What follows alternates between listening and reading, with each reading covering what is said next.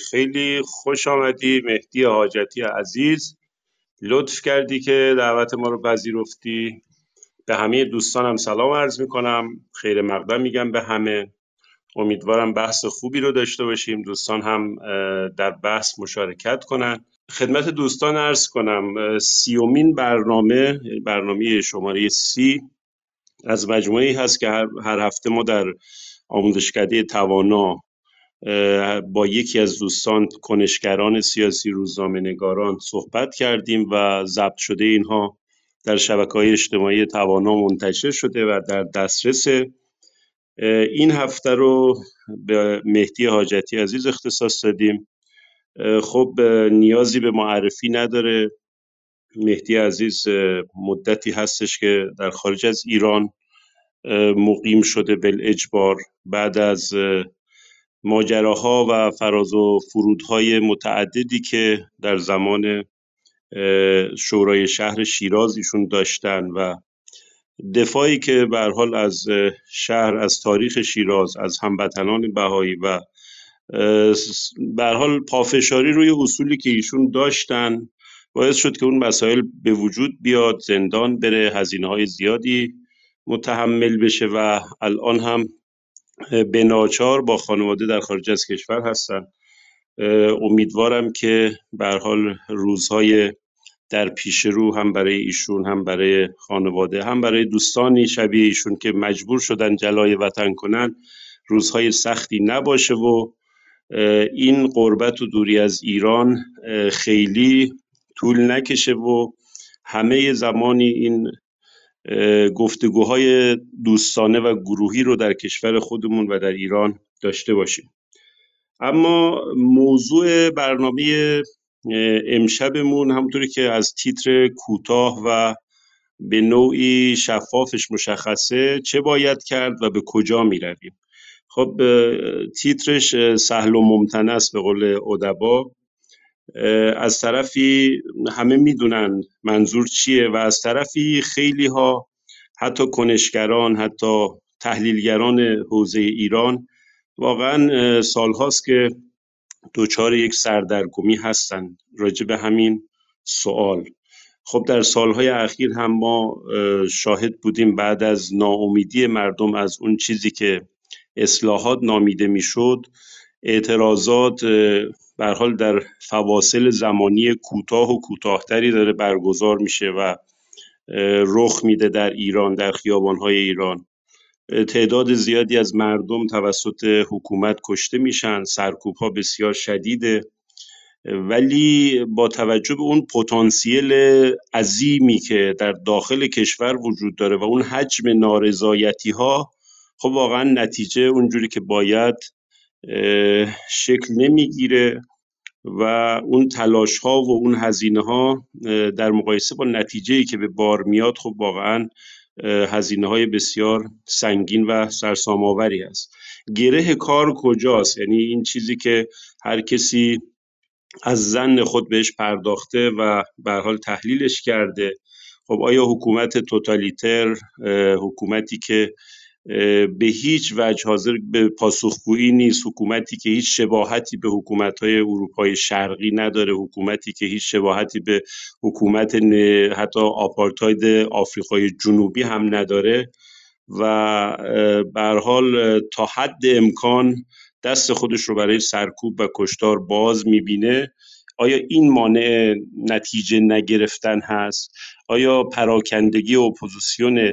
خب مسائل متنوعی هست. من نمیخوام اون چیزی که مهدی عزیز به هر حال آماده کرده و در ذهنش هست با این پیش‌فرض ها اون رو به هم بریزم و اخلالی توش ایجاد کنم. خیلی وقت شما رو نمیگیرم، تریبون رو به مهدی عزیز میسپارم. مهدی حاجتی عزیز، اگر مشکلی در صدا نیست من در خدمتت هستم. خب اول اینکه ممنونم از خودت، از مجموعه توانا. از اون طرف هم باید تشکر کنم از دوستانی که الان حضور دارن و قرار تحمل کنن یه نیم ساعت، یه ساعت ما رو. خب دقت کردید که من کلا رسانه گریز بودم نه به این دلیل که حرفی برای گفتن نیست، نه به این دلیل که ایده‌ای برای پیش بردن نیست، این دلیل که معتقدم نیروی سیاسی در واقع رسانه میتونه براش یه دام باشه، یعنی تبدیلش کنه به یک بخشی از اون رسانه و تو کادر تصویر گیر بیفته و دیگه نتونه یه پروژه اساسی رو جلو ببره.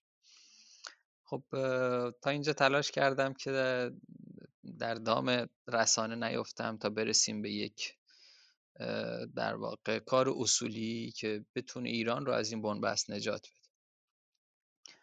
اما خب نجات عزیز به واسطه رفاقت و برادری که بینمون هست دعوت کرد و نشد، چون حالا کلاب هاوس شبیه اون رسانه هایی که قابش برای نیروهای سیاسی اغوا کننده است به اون سطح و به اون شیوه هم نیست، اما کلا این در واقع گفتگوهای طولانی که حالا تا کم شرایط بهتر بشه گفتگو رو اصلش رو شروع کنم. یک بار دوستی به من گفت که تو کلاب هاوس راجع به یه موضوعی یه چیزی گفتن، یه تحلیلی ارائه دادن، گفتم میشه بفرستی من بشنومش. بعد یه لینک فرستاد، رفتم روی یوتیوب بود تا 8 ساعت و 50 دقیقه است. بعد من باید میگشتم مثلا 2 دقیقه رو از یه تحلیل رو توی 8 ساعت و 50 دقیقه پیدا میکردم. خب این واقعا من برای همین طولانی بودن این اتاقها از همون اول هیچ نسبتی با کلاب هاوس پیدا نکردم. معتقدم جامعه ایران از شنیدن اشباعه و اون همه خشم و امید توامان در خیابان‌های ایران، در جامعه ایران منتظر یک کار اساسیه، نه منتظر شنیدن. گوشش از شنیدن پره، از تحلیل پره، تئوری داره، همه چیز رو داره، ولی نیازی یک کار اساسی که حالا امشب احتمالاً راجع به اون بیشتر حرف بزنیم. اما خب مجبوریم به تشریحی از کلیت شرایط داشته باشیم و تا بتونیم برسیم به اون چه باید کرد. ببین مسئله ما اینه که تقریبا در دوره بی‌دولتی به سر میبریم. نشانه های این بی‌دولتی چیه؟ همین وزن کشی های درون ساختاره که لابلای اخباری که از دل ساختار حاکمیتی میاد ما داریم متوجهش میشیم. حالا اینکه هر کسی با ابزارهای خودش، فرض کنید اصلاح طلبان یک بار با تهدیدهایی در حوزه بازرگانی، اتاق بازرگانی، یا گاهی اوقات در خیزشون برای تصاحب جنبش‌های که در حال وقوع هستن مثل جنبش معلمان و شبیه به اینها، در تلاش نشون بده که هنوز وزنهایی داره برای بالانس کردن قدرت در درون ساختار. اصولگراها هم به کمک در واقع جریان‌هایی که دارند از سپاه گرفته تا بقیه جریان‌ها، البته این به این مفهوم نیست که زیادی با اصلاح طلبان ناهماهنگن، نه، یعنی ما اطلاع دقیق داریم که اینها پروژه‌های اقتصادی مشترک با فرماندهان سپاه در تمام این سالهایی که ما تصور می‌کردیم در یک شکاف سیاسی عمیق قدرت هستیم، حتی بعد از 88 هم اینها با فرماندهان سپاه پروژه‌های مشترک اقتصادی در حوزه پتروشیمی، در حوزه‌های عمرانی داشتن. خب توی اصولگراها هم می‌بینید بازی جدیدی که رئیسی قالیباف شروع کرده و یه بخش‌هایی هم که از این دعواها دستگاه امنیتی برخی فایل‌های صوتی که میده بیرون به عنوان ضد اطلاعات میده بیرون. ضد اطلاعات در واقع یک سری اطلاعاتیه که اهمیتی نداره اما صرفاً برای سرگرم کردن نیروی سیاسی به خودش هست، ولی هیچ تأثیری بر ساختار قدرت نداره. خب اینها در شرایط بی‌دولتی داره رخ میده. چرا؟ چون در شرایط بی‌دولتی اینها تصور میکنن یک بار دیگه ساختار حاکمیتی دچار خلأ قدرت خواهد شد و توی اون تغییر و تحولات در اون ساختاری ببینن که هر کی دست بالاتر رو داره همون بتونه سهم بیشتری از قدرت ببره. این هم آتش در واقع اصلاح طلبان برای بازآفرینی خودشون که تحرکاتشون در ماه‌های اخیر به ویژه یکی دو ماه اخیر بیشتر بوده، تا جایی که برخی نیروهاشون رو انداختن جلو از تحریم سپاه حرف میزنن، یعنی صحبت‌های رادیکال تری رو دارن پیش میکشن تا بتونن اون سرمایه اجتماعی باخته رو که به دلیل در واقع خیانت به اعتماد عمومی باختن بتونن بازآفرینی کنن، احیا کنن و با کمک اون سرمایه اجتماعی به میدان برگردن. خب اینها نشانه های اینه که ما در این دوره بی‌دولتی به سر. حالا این دوره بی‌دولتی وقتی که پیوند میخوره با مسائلی که بوروکراتیکه و هیچ کس قدرت تصمیم گیری نداره، هیچ کس توان تصمیم گیری نداره، وارد این همه بحران های معیشتی، بحران های اجتماعی، فرهنگی و همه اینها میشه. چون هر در واقع قداره بندی یک گوشه‌ای میشه تصمیم گیر و هر تصمیم گیر کارشناسی از صلاحیت تصمیم گیری ساقط میشه و اینجوری میشه که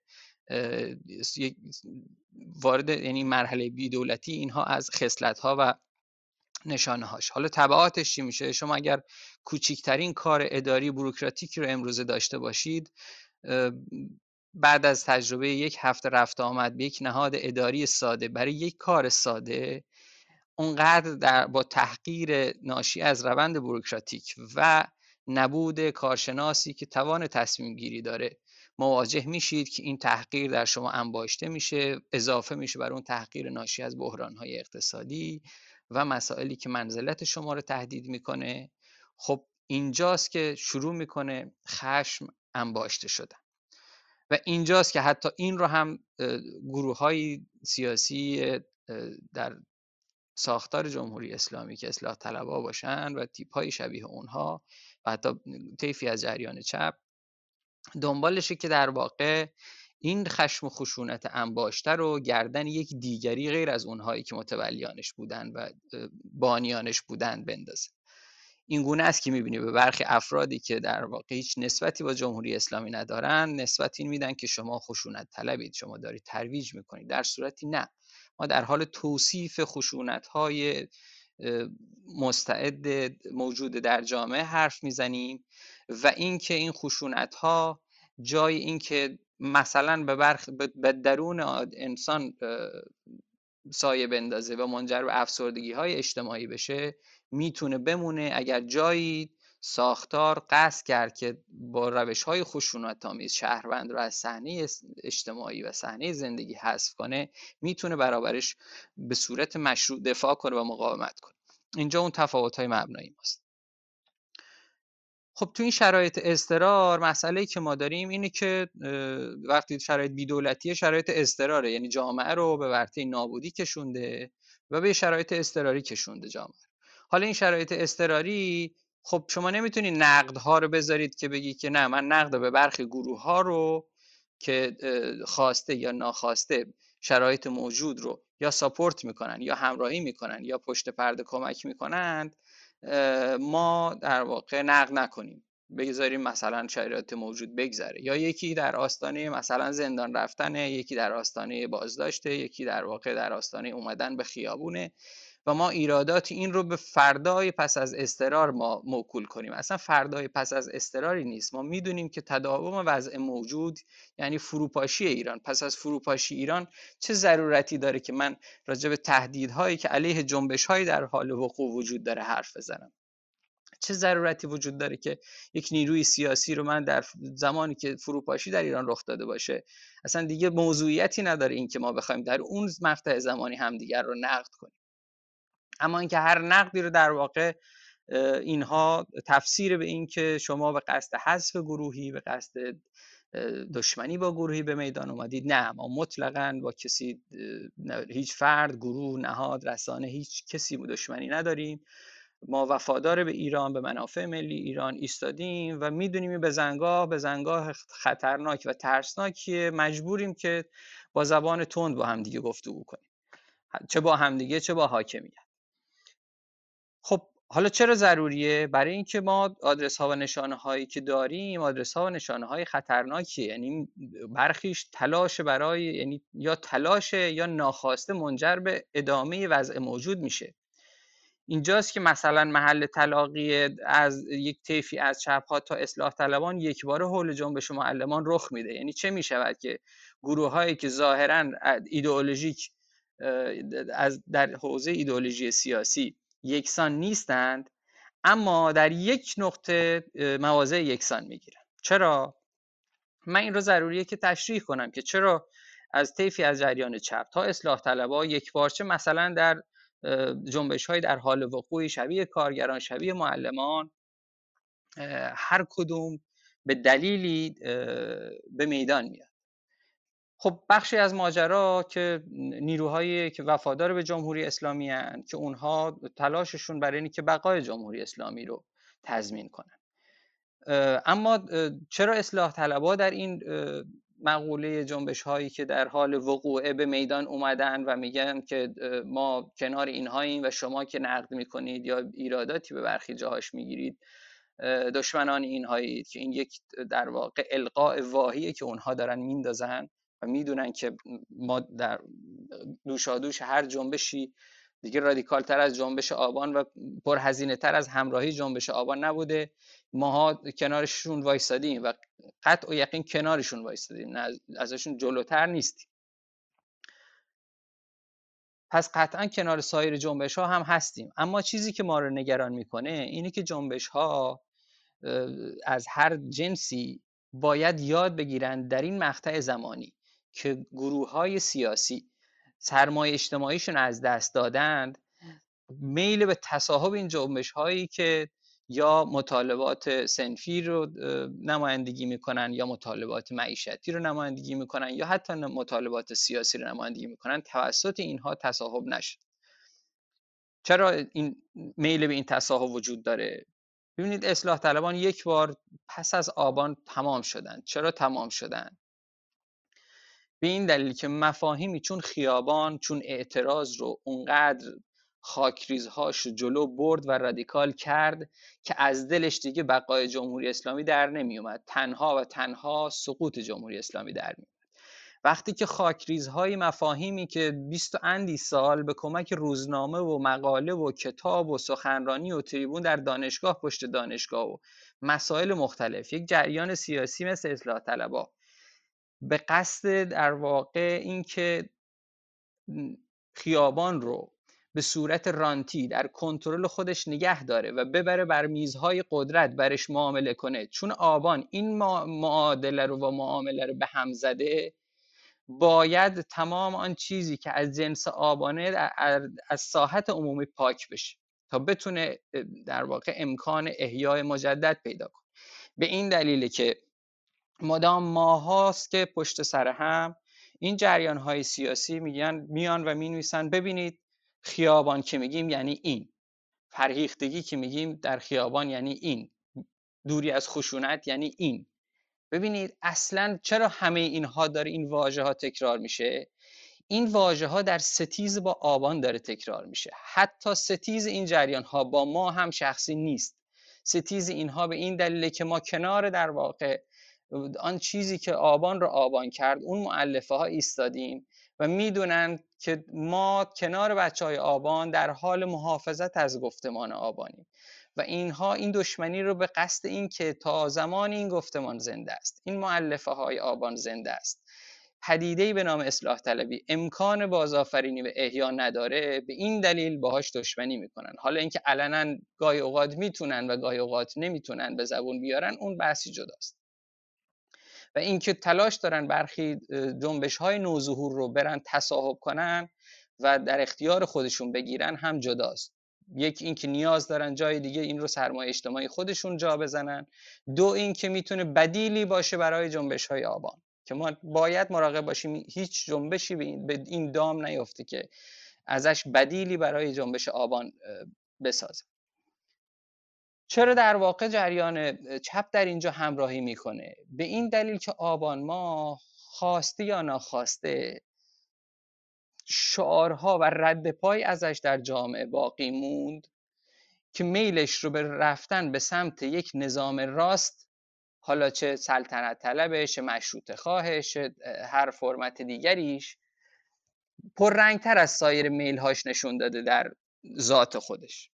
خب جریان چپ از هر چیزی که بخواد مجدداً یک نظام راستی رو بسازه، بر سرزمین ایران حاکم کنه ستیز دارن. یعنی اصلا ایدئولوژی چپ ایدئولوژی در ستیزه با راسته. یعنی امکان نداره یک زمانی شما منها یک جریان بالاخره ملی در چپ ها وجود دارن که من همینجا جا داره یه پرانتزی باز کنم که ضروری ایران خواهان تمام جریان های سیاسی به میدان بیان و حرف بزنن و نمیتونن وقتی که حرف نمیزنن و تمام تریبون هاشون رو در خدمت گروه هایشون قرار میدن که با منافع ملی زاویه دارند و هر چیزیش براشون اساسه که نذارن هیچ جریان راستی پا بگیره، حتی اگر ایران به فنا بره.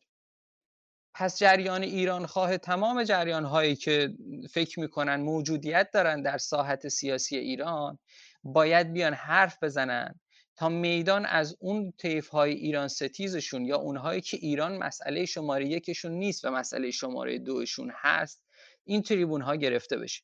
مادامی که اونها جای شما صحبت میکنن، هر نقدی ما میکنیم شما میایید وسط میگید که چرا شما چون این حرفی زدید، ما که به چنین چیزی اعتقاد نداریم. خب اگه اعتقاد ندارید حرف بزنید، نذارید فقط اونهایی که با مسئله ایران مسئله شماره یکشون نیست و مسئله مردم ایران مسئله شماره کیشون نیست ستیز با راست، ستیز نمیدونم هنوز در فضای مرگ بر آمریکاست، هنوز در شب 22 بهمن 57 به سر میبرن، هنوز در این شرایط به سر میبرن.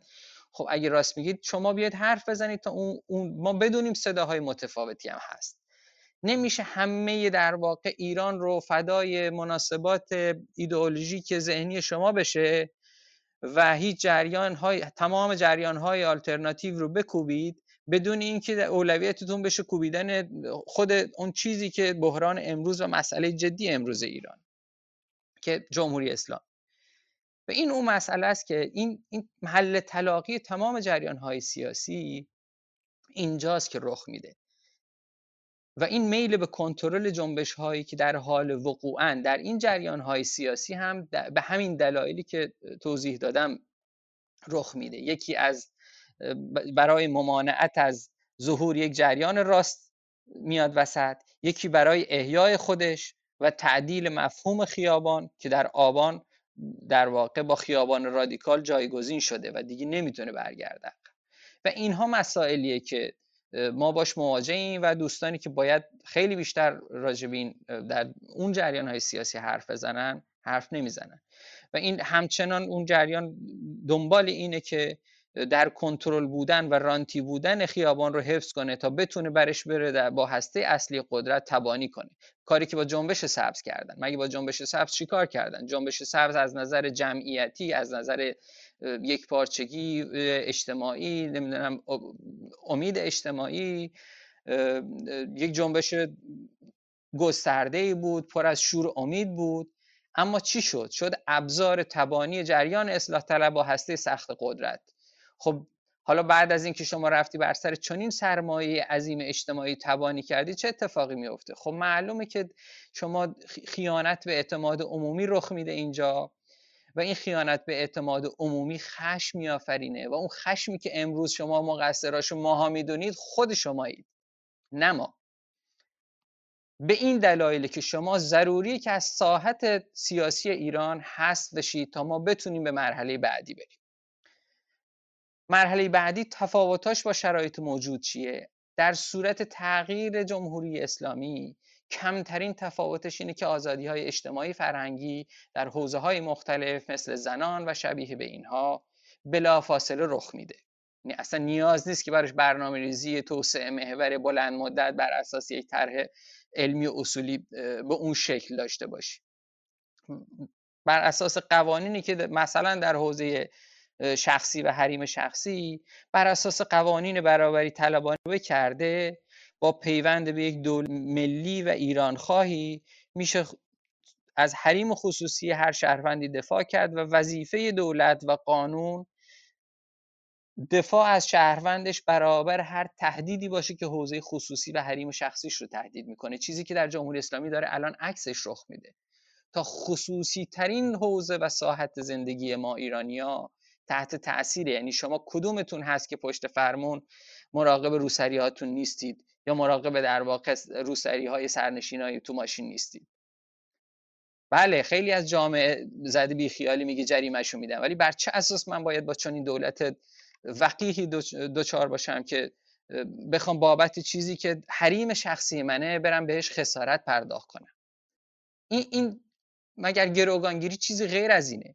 خب ادامه وضع موجود چیه؟ همینه. حالا شما میگید چی؟ میگید بذارید جنبش های بدون خشونت که با اون مفاهیمی که 20 اندی سال براش کاغذ و جنگلای این مملکت رو فکر کنم هزینه کردید که دروغین تو کله های جامعه جا بندازین، بذارید ما قدم به قدم فعلا بریم مسائل مثلا صنفی معلم ها رو حل کنیم، بعد آموزش پرورش رایگان حل کنیم، بعد نمیدونه بعدی رو حل کنیم. در صورتی نمیدونید که تمام این سیاستگزارایی که امروز فرض همین اصلاح طلبایی که امروز از میگن که نه صرفا صنفی نیست و این معلمان دنبال آموزش پرورش رایگان هم هستن، خب بله قطعا من میدونم دنبال آموزش پرورش رایگان هستن.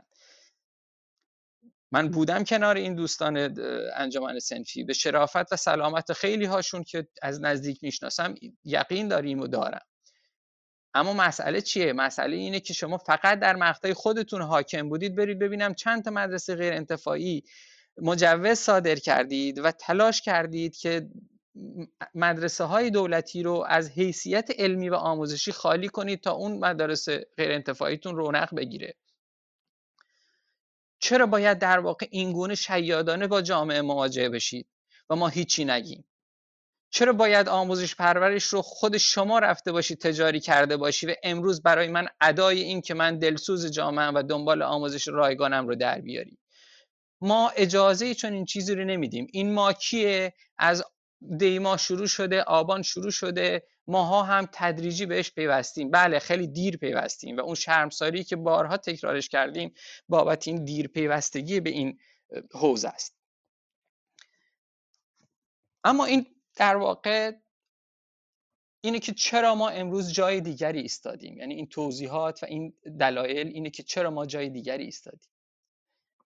اما مسئله بعدی اینه که خب راه حل ها چیه؟ راه حل های یعنی دو تا مقطع متفاوت، یکی راه حل برای دوران گذار چیه، یکی پس از گذار چیه. چون آن چیزی که الان داره القا میشه هراس از هر گونه تغییر سیاسیه، از تجزیه در واقع لیست میکنن تا نزاعهای داخلی لیست میکنن تا اینکه هیچ کسی القا کردن صلاحیت اداره ایران رو جز خود اینها نداره لیست میکنن تا اینکه انقدر بحران ها زیاده کسی جرئت نمیکنه بیاد وسط. در همین شرایط موجود که ما صحبت میکنیم به اندازه من در این سیستم به عنوان مدیر میانی حضور داشتم، به اندازه کافی کارشناسان شریف و درستکار و جوان که فرزندان همون طرد شدگان اجتماعی بودند و این شرافت رو هنوز تونستن تو سینه‌هاشون حفظ کنن تو ساختمان‌های اداری ایران هست، ولی توسط مافیاهای قدرت میزشون منتهی علیه راهروهای ادارات و اینها کارشناسترین بچه‌هایی هستند در حوزه تخصصی و کاریشون که سرشون تو لاک خودشون بوده و سواد کسب کردن اما خودشون رو نفروختن. در این تبانی‌های مافیایی بین جریان‌های اصلاح طلب و اصولگرا هم دست به دست نشدن که آلوده بشن و به این فلاکت بیفتن. در همین شرایط موجود ما به اندازه کافی سرمایه انسانی برای حفظ ایران داریم. اینو من تردیدی ندارم، اینو به چشم رفتم دیدم. ولی اینکه بازی دهه هاست که دست مافیاهاییه که همه چیز رو، حتی یک میز رو به عنوان ابزار وفاداری میفروشه. حتی آب رو میدونید که حتی مجوز چاهای آب رو نمایندگان مجلس شهرستانهای مختلف به عنوان ابزار وفاداری اون مثلا کسی که توی روستاش با نفوذ بوده، توی منطقهش با نفوذ بوده، میتونسته 100 تا رأی جمع کنه، گفتی بیا مجوز چاه بهت میدم و این گونه به سرمایه سرزمینی چوب هرای زده برای یک وفاداری 100 نفره 4 سال که 4 سال هم نبوده، فقط یک انتخابات بود. و این گونه تمام سرمایه های سرزمینی تبدیل به ابزار خرید وفاداری شد. در تمام این جریان های سیاسی هم یه فرمت عمل کرده، کسی نمیتونه بگه غیر از این بود. خب حالا راه حل های سرزمینی، خب ما یه حوزه شخصی داریم که خدمتتون عرض کردم کاملا، یعنی آن چیزی که در آینده و دورنمای ایران میشه دید. در حوزه کلانش ما 2 تا شرایط داریم. یه سری در واقع حوزه هایی داریم که شرایطش به صورت عادی میشه مدیریتش کرد. یه سری وضعیت ها داریم که وضعیت های بحرانی محسوب میشن. یعنی وضعیت بحرانی مثلا آب یکیش، یا حوزه های مثلا بانکی و مالی، مسائل اینچنینی، حوزه های صنایع است که برخلاف در واقع جانمایی هایی که علمی و اصولی باشه، مبتنی بر یک طرح آمایش سرزمینی باشه، جانمایی شده و امروز جای اینکه اون صنعت ثروت افزا باشه داره بخشی از ایران رو به خطر میندازه. خب اینها رو با توجه به دسته‌بندی هاشون خب قاعدتاً کارشناسانی هستن که در این سالها هم مسئله یابی کردن، هم دنبال راه حل رفتن، هم به راه حل فکر کردن. چرا ما با برخی گروه‌هایی که در واقع ایدئولوژیک به مسئله ایران فکر میکنن زاویه داریم؟ مثلا مسئله ایران رو ممکنه روزی جز اسرائیل نتونه حل کنه با توجه به تجربیاتی که در اون حوزه داره و سرآمد به هر حال این حوزه در دنیا از نظر علمی و کارشناسی اونها هست. خب بر چه اساس من باید بذارم بلوچستان به اون فلاکت بی‌آبی ادامه حیات بده یا سایر بخش‌های فلات ایران با این بحران عمیق آب گرفتار باشه و پشت سر هم تلفات بده، منجر به جابجایی‌های اجتماعی، منجر به تلفات زندگی‌های زیادی، بیماری‌ها و صدها مسئله که ایجاد میکنه، فقط به این دلیل که من باید در چارچوب مرگ بر اسرائیل باقی بمونم؟ اصلاً چون این چیزی، آن چیزی که در حوزه منافع ملیه، ما در گیرودار هیچ شعار ایدئولوژیکی حاضر نیستیم بندازیمش، حتی اگر به خوب یا بد روزگار هم. چون این جریان ایدئولوژیکی که یک دور تلاش کرده و تحویل آقای خمینی داده و دوباره بخواد در واقع به میدان قدرت برگرده و حتی تحویل بگیره هم، باز ما با این وجهیش که با منافع ملی ایران در ستیز هست، ما قطعا در ستیز خواهیم بود، همینجور که سالها با جمهوری اسلامی این مسئله داشتیم. خب این چه باید کرد فردای ایرانه. یه چه باید کردی هست که خب ما هنوز در مرحله گذار نمیدونیم باید چیکار کنیم. ببینید آبان یک دستاورد داشت، اون هم این که ماها رو از در واقع غریبگی خارج کرد. ماها تازه با آبان همدیگه رو پیدا کرد، تازه فهمیدیم که با هم غریبه نیستیم و این مایه جمعی سوگوار کسایی شد مثل محسن محمدپور و این خون امثال محسن بود که از ماها خویشاوند ساخت و ما را از غریبگی در آورد. اما حالا که غریبه نیستیم، همه اونهایی که به نام ایران غریبه نیستن 2 مرحله سخت داریم که یکیش این اتحاد برای گذار. ببینید وقتی از اتحاد برای گذار ما صحبت دنبال یک اتحاد 85 میلیونی نیستیم. این مدام در واقع نباید مرعوب این بشیم که گروهی بیان وسط بگن که خب حالا که شما از اتحاد حرف میزنید میخواید فلان گروه ها نیومدن چیکار میکنید؟ خب نیومدن که نیومدن. اصلا در هیچ تحول سیاسی در هیچ کجای دنیا با اتحاد 85 میلیونی رخ نداده. همین الان که ما صحبت میکنیم جمهوری اسلامی شاید مثلا 20 میلیون نفر نیروی وفادار به خودش نگه داشته باشه. مگه اون 20 میلیون نفر ایرانی نیستن؟ خب قطعا هم هرگز با ماها بر سر تغییر سیاسی، بر سر گذار از جمهوری اسلامی متحد نخواهند شد، ولی ما خطری برای اونها محسوب نمیشیم و قطعا فردای ایران به دنبال تأمین زندگی و معاش برای اونها هم هستیم. اصلا مسئله این نیست که ما به ستیز چیزی به نام زندگی یک ایرانی اومده باشیم، ولی در مقوله اتحاد دنبال این که از منتهی علیه بسیجی تا منتهی علیه آتئیست و همه گروه ها رو یک کاسه کنیم، نه مطلقاً این نه امری شدنیه، نه عقلانیه، نه منطقیه و نه کسی دنبال اینه. بدون هیچ تعارفی ما اگه 5 میلیون متحد بشیم در ایران، میتونیم این تحول سیاسی رو رقم بزنیم، پیش ببریم و کم کم این نیرو در اون بزنگاه تاریخی که نیازه جمعیتش از این هم فراتر بره. حالا این عدد خیلی عدد بداهه‌ای بود، شاید نه علمیه، نه اصولیه، نه منطقیه، ولی میخوام بدونی تفاوتش با اون 85 میلیون از اون ذهنیت آرمانی که شما بگید که وقتی صحبت از اتحاد میشه چون این چیزیه، همه از اون فضای ذهنی بیرون بیه. خب حالا ما قرار حول چی متحد بشیم و کیا قرار متحد بشن؟ وقتی من یکی دو بار مسئله رو به عنوان ایران خواهان مطرح کردم، ببینید ایران خواهان هر کسی که از چپ ملی میتونه بهش بپیونده تا در واقع طیف هایی که نزدیک به در واقع بگم گفتمان شاپور بختیار میتونه بپیونده، تا مشروطه خواه میتونه بپیونده، تا سلطنت طلب از هر گرایشش میتونه بپیونده. اینها ایران خواهایی هستند که حداقل من در تعریف خودم ایران خواه میدونمشون. ایران خواه یعنی اونی که ایران مسئله شماره یکشه، در حوزه منافع ملی هیچ چیز ایدئولوژیکی فراتر از ایران در ذهن نداره و هیچ خط قرمزی فراتر از ایران منافع ملیش و منافع مردمش نداره.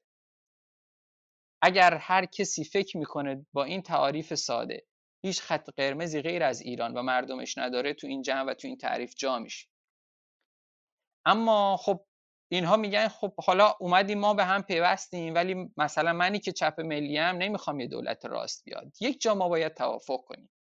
ما داریم یک سرزمین سوخته رو تحویل میگیریم، یک سرزمین سوخته از نظر سرمایه سرزمینی، یعنی ما نه پول داریم، نه ثروت انباشته داریم، نه خزانه ملی داریم، همه اینا برباد رفت.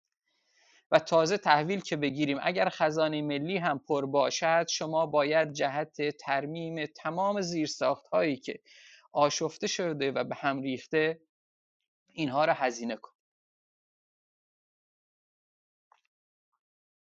خب اگر اومدید بخواید این ثروتی رو تولید کنید، تجربیات بشری نشون داده که در واقع جریان‌ها و حکومت‌های راست توسعه گرا شیوه های دقیق تری برای افزودن به ثروت سرزمینی داشتن. به این دلیلی که ما یک تجربه راست داریم، یک تجربه حداقل یه مقطعش چپ بوده داشتیم، در یکیش صنایع رشد کردن، ثروت سرزمینی رشد کرده، در دیگریش در واقع ثروت سرزمینی فقط رفته تو نظام توزیعی و مصرف شده و خرج شده. خب اینجاست که من باید اون جریان در واقع چپ ملی رو باهاش گفتگو کنم، متقاعد کنم، بگم حداقل برای سالهای اول که ما با یک سرزمین بی ثروت طرفیم، باید کنار هم وایسیم، بریم به سمت جریانی که نظام مالی جهان به رسمیت میشناستش، میتونه با اتصال به اونها تولید ثروت کنه. بعد از تولید ثروت مثل خیلی از این کشورهای اروپایی که بعداً نظامهاشون سوسیال دموکرات شدن، در واقع به یه تعادل نسبی رسیدن، ممکنه ما بتونیم تو مراحل بعدی به اونها هم برسیم. اما اگر ضرورت ایران بود که ما با چیزی پیوند بخوریم که با باورهای برخی از دوستان نخونه، اینجا هم پیشنهاد، هم دعوت، هم این که من واقعا دارای طرفیت سیاسی به اون میزانی که تصور کنید در هیچ سمتی نیستم. من جز ایران هیچ چیزی واقعا برای طرفداری ندارم، ولی اگه ایران حکم کنه کنار هر چیزی و هر گروهی قرار بگیرم، قطعا قرار بگیرم. منظورم گروهی که به ایران رو مسئله شماره یکش میده. خب حالا تو این مرحله گذار ما نیاز داریم به یک نهاد ضروری. نمیدونم، من حقیقتا اینه که نه کلاب هاوس رو میشناسم، نه درش خیلی حضور دارم. اگر این صحبت ها زیاد شده، خستتون شده، تکراری شده، یه جوری به من بگید که من این بحث رو ادامه ندم. نمیدونم، ولی اگر مهدی که جان، عذر میخوام وسط حرفات. معمولا نصف برنامه یعنی 45 دقیقه روال برنامه یا سابق ما این بوده که به مهمان اختصاص داره. اگه طبق همین پیش بریم حدود 7 دقیقه شما فرصت دارید، ولی بعد از اون دوستان دیگه بحث چند نفره میشه و سوالاتی دارن یا نکاتی دارن میان بالا و مطرح میکنن، ولی شما هنوز 7 دقیقه مونده از بحثتون، ادامه بدید. بسیار عالی. پس بازم من عذرخواهی جمعی از همه افراد بکنم اگر بخشایش واقعا براشون تکراریه یا حتی دوست ندارن از زبون من بشنن. حالا چرا ما به یه نهاد ضروری برای گذار نیاز داریم و این نهاد ضروری برای دوران گذار باید حول محور ایران به اون شیوهی که گفتم چه طیفی از نیروها میتونن کنار هم قرار بگیرن؟ ما به هر حال خیابان در حال جوششه و جامعه نفس بریده بخوایم نخوایم به خیابون میاد تا تکلیف خودش رو با ساختار مشخص کنه. ما خیابان‌های پراکنده با شعارهای پراکنده و نیروهای پراکنده یا سخت به سرانجام میرسه یا دیر به سرانجام میرسه، یا اینکه چون سیستم میتونه نیروهای سرکوبش رو متمرکز کنه در اون نقاطی که میجوشه، مسئله رو ممکنه بتون از این مهلکه در بره. ما نیاز داریم که یک نهادی که بهش اعتماد عمومی میشه و کمک کنه که ما مسلح به رفتارهای همسان بشیم بیاد وسط. این رفتار همسان از این جهت ضروریه که تمام این پراکندگی جنبش‌های متکثر رو میاد نیروهاشون رو یک پارچه میکنه و رو به سیستم میکنه و این شبیه برآیند نیروها در یک نقطه متمرکز و خرد کننده میشه. خب حالا وقتی صحبت از خرد کنندگی میگیم، همه هراس دارن که اگر لحظه فروپاشی رسید ما با این همه بحران چیکار کنیم. بحران ها رو منی که دارم میگم هم میشناسم. مثلا همین الان که صحبت میکنیم ما در محله سعدی اگر چیزی بین 25 تا 30 هزار تا شهروندان افغانستانی داشته باشیم که اصالتا افغانستانی هستند، حول و حوش 10,000 تا چیزی این نزدیک به این عدد ما داریم که گرایشات طالبانی داره. خب این میتونه در یه بزنگاهی که فروپاشی سیستمی و ساختاری رخ میده محل نگرانی باشه، یا خیلی اتفاقات دیگه شبیه به این که حالا من یکیش که یکم شاید باش چون روزمره در اخبار مواجهیم رو مثال زدم که بدونید دیگه یکی از ترسناکترین هاش رو مثال زدم. ببینید ما همین الان که داریم صحبت میکنیم در دستگاه امنیتی و نظامی نیروهایی که براشون ایران مسئله است وجود دارن و با ما حاضرن پیوند بخورن و در اون بزنگاه همون نیروهای نظامی و امنیتی توان کنترل امنیت رو دارن. ضمن اینکه یک تجربه‌ای که آبان داشته این که محل محور بوده. وقتی محل محور بچه‌های آبان ماه و یک الگوی مبارزاتی میشه میتونن کنترل کنن محلات رو برای به هم ریختن سیستم حاکم، همون نیروها توان تامین امنیت رو هم برای یک مقطع کوتاه میتونن پیدا بکنن. اینها چیزایی که توی تمام تحولات سیاسی رخ میده و ایجاد هراس از آینده، از فروپاشی، خودش بخشی از پروژه‌ایه که من اسمش رو صیانت از جمهوری اسلامی میذارم. ما نباید بترسیم. هیچ اتفاق ناگواری نیست که ما نتونیم به کمک نیروهایی که به ما پیوند میخورن در اون لحظات حساس نتونیم جمعش کنیم. من این رو همینجا خیالم تخته با توجه به که به هر حال این سیگنال هایی از همین دستگاه هایی که لیست کردم ما دریافت کردیم که آمادگی ارتباط گیری با ماها رو دارن.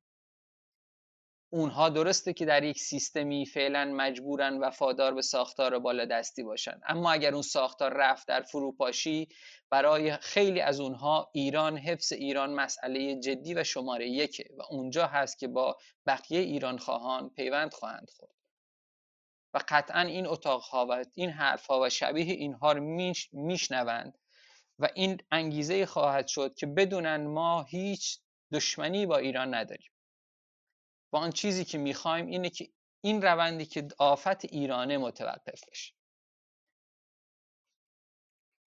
اما به هر حال پس از گذار، یعنی اگر ما توی این شرایط که هستیم این نهاد اول اینکه همین الان اول که این نهاد یه بخش مهمیش باید در بیرون شکل بگیره. یکی از چیزایی که برگ‌هایی که باهاش بازی میکنن و تلاش میکنن بازی کنن اینه که این نهاد اصلا شکل نگیره، یعنی همیشه یک بدبینی نسبت به نیروی سیاسی که در واقع بیرونه به وجود بیارن. اینها همش پروژه های برای محافظت از ساختار حاکم و ما باید از این بدبینی ها گذر کنیم. اگر به ایران خواهی یک چهره باور داریم باید کنارش بایستیم. قطعا کنارش ایستادن ترسناکتر و خطرناکتر از اون که ابراهیم رئیسی ها بر رأس کرسی شماره 2 مملکت باشه نیست. و تو این قیاس هاست که ما به نتیجه میرسیم. یعنی از هر کسی اومدن شما رو بترسونن، یک مقایسه بکنید اون سمتی که بهتر هست میتونیم قرار بگیریم. و این شجاعت ما رو برای ایستادن در یک نقطه‌ای که راهگشا خواهد بود و تمام کننده خواهد بود، در تک تک ما این رو بالاتر میبره. اما چیزی که ما نیاز این وسط به عنوان نیروهای سیاسی انجام بدیم، اینه که در تقویت اون نهادی که داره شکل میگیره برای دوران گذار هممون بکوشیم.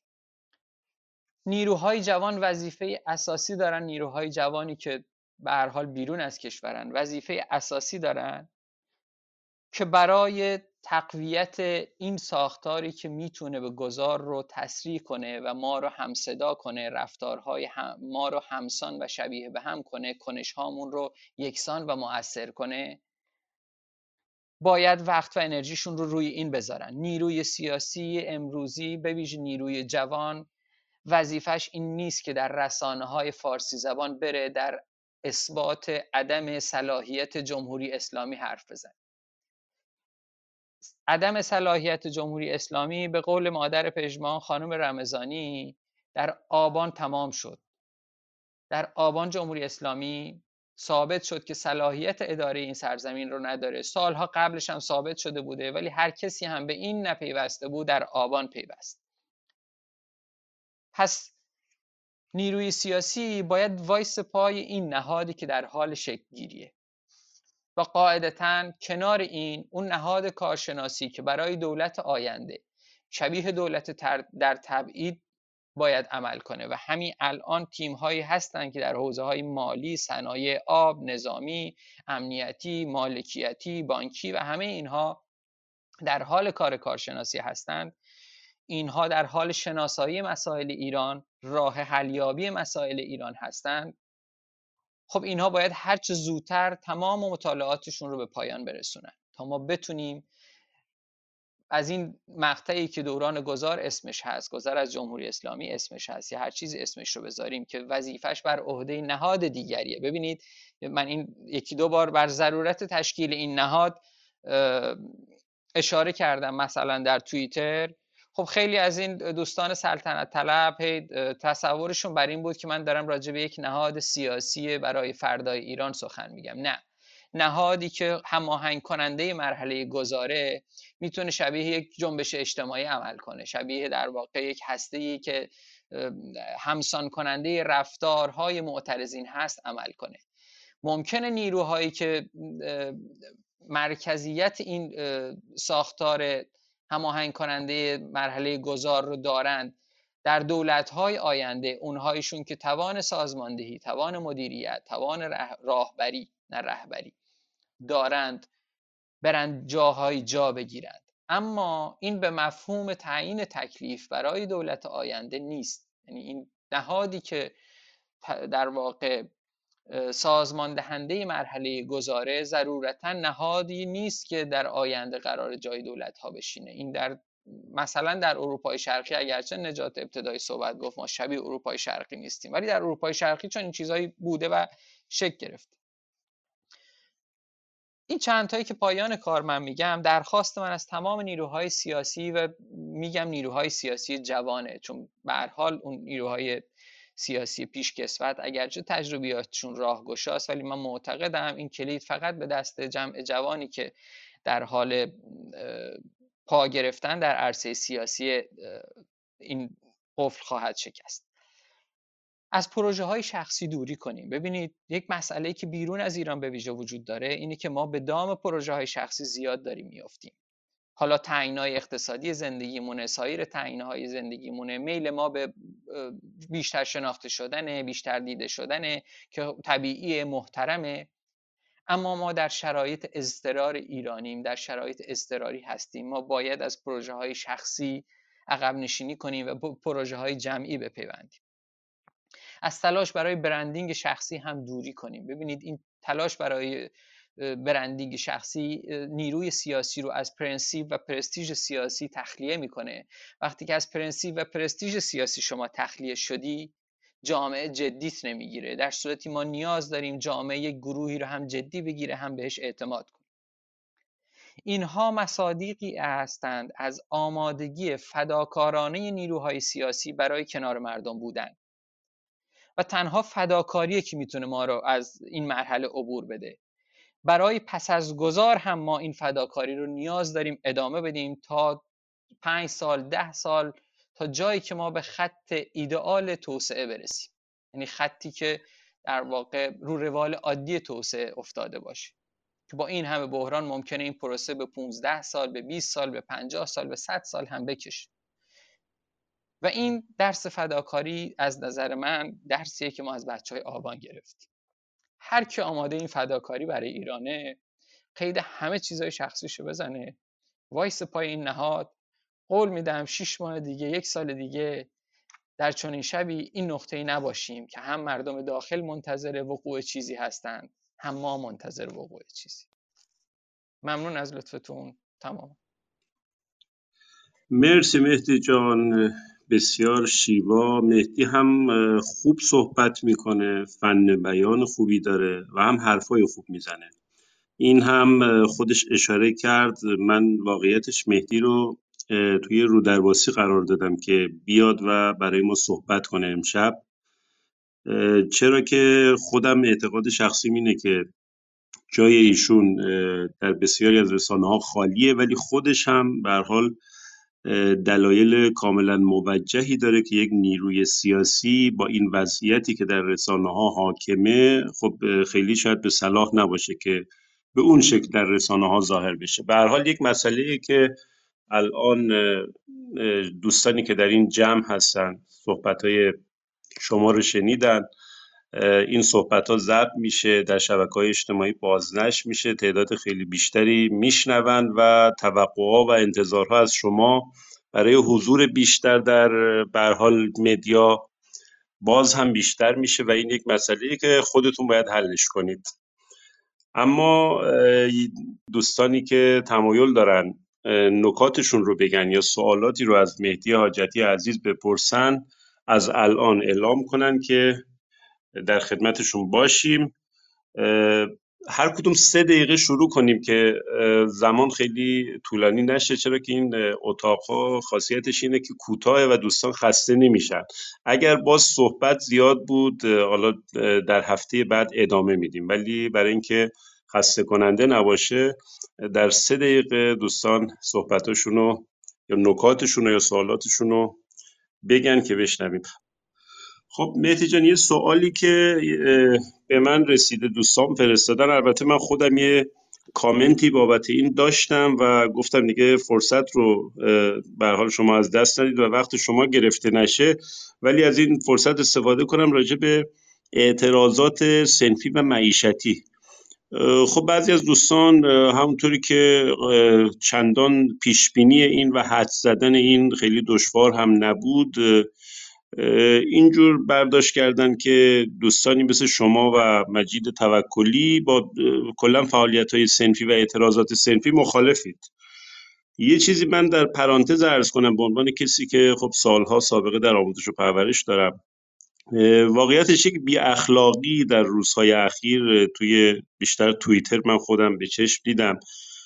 نیروهای سیاسی متعلق به جریان‌های مختلف که به همون دلیلی که مهدی عزیز الان کاملا شرح داد در صحبتاش، چون دنبال اینن یک چیزی غیر از آبان، غیر از ماهیت آبان، شبیه آبان نباشه، عبور از جمهوری اسلامی نباشه، با اون مختصات و مشخصات نباشه، چیزی غیر از اون رو میخوان علم کنن.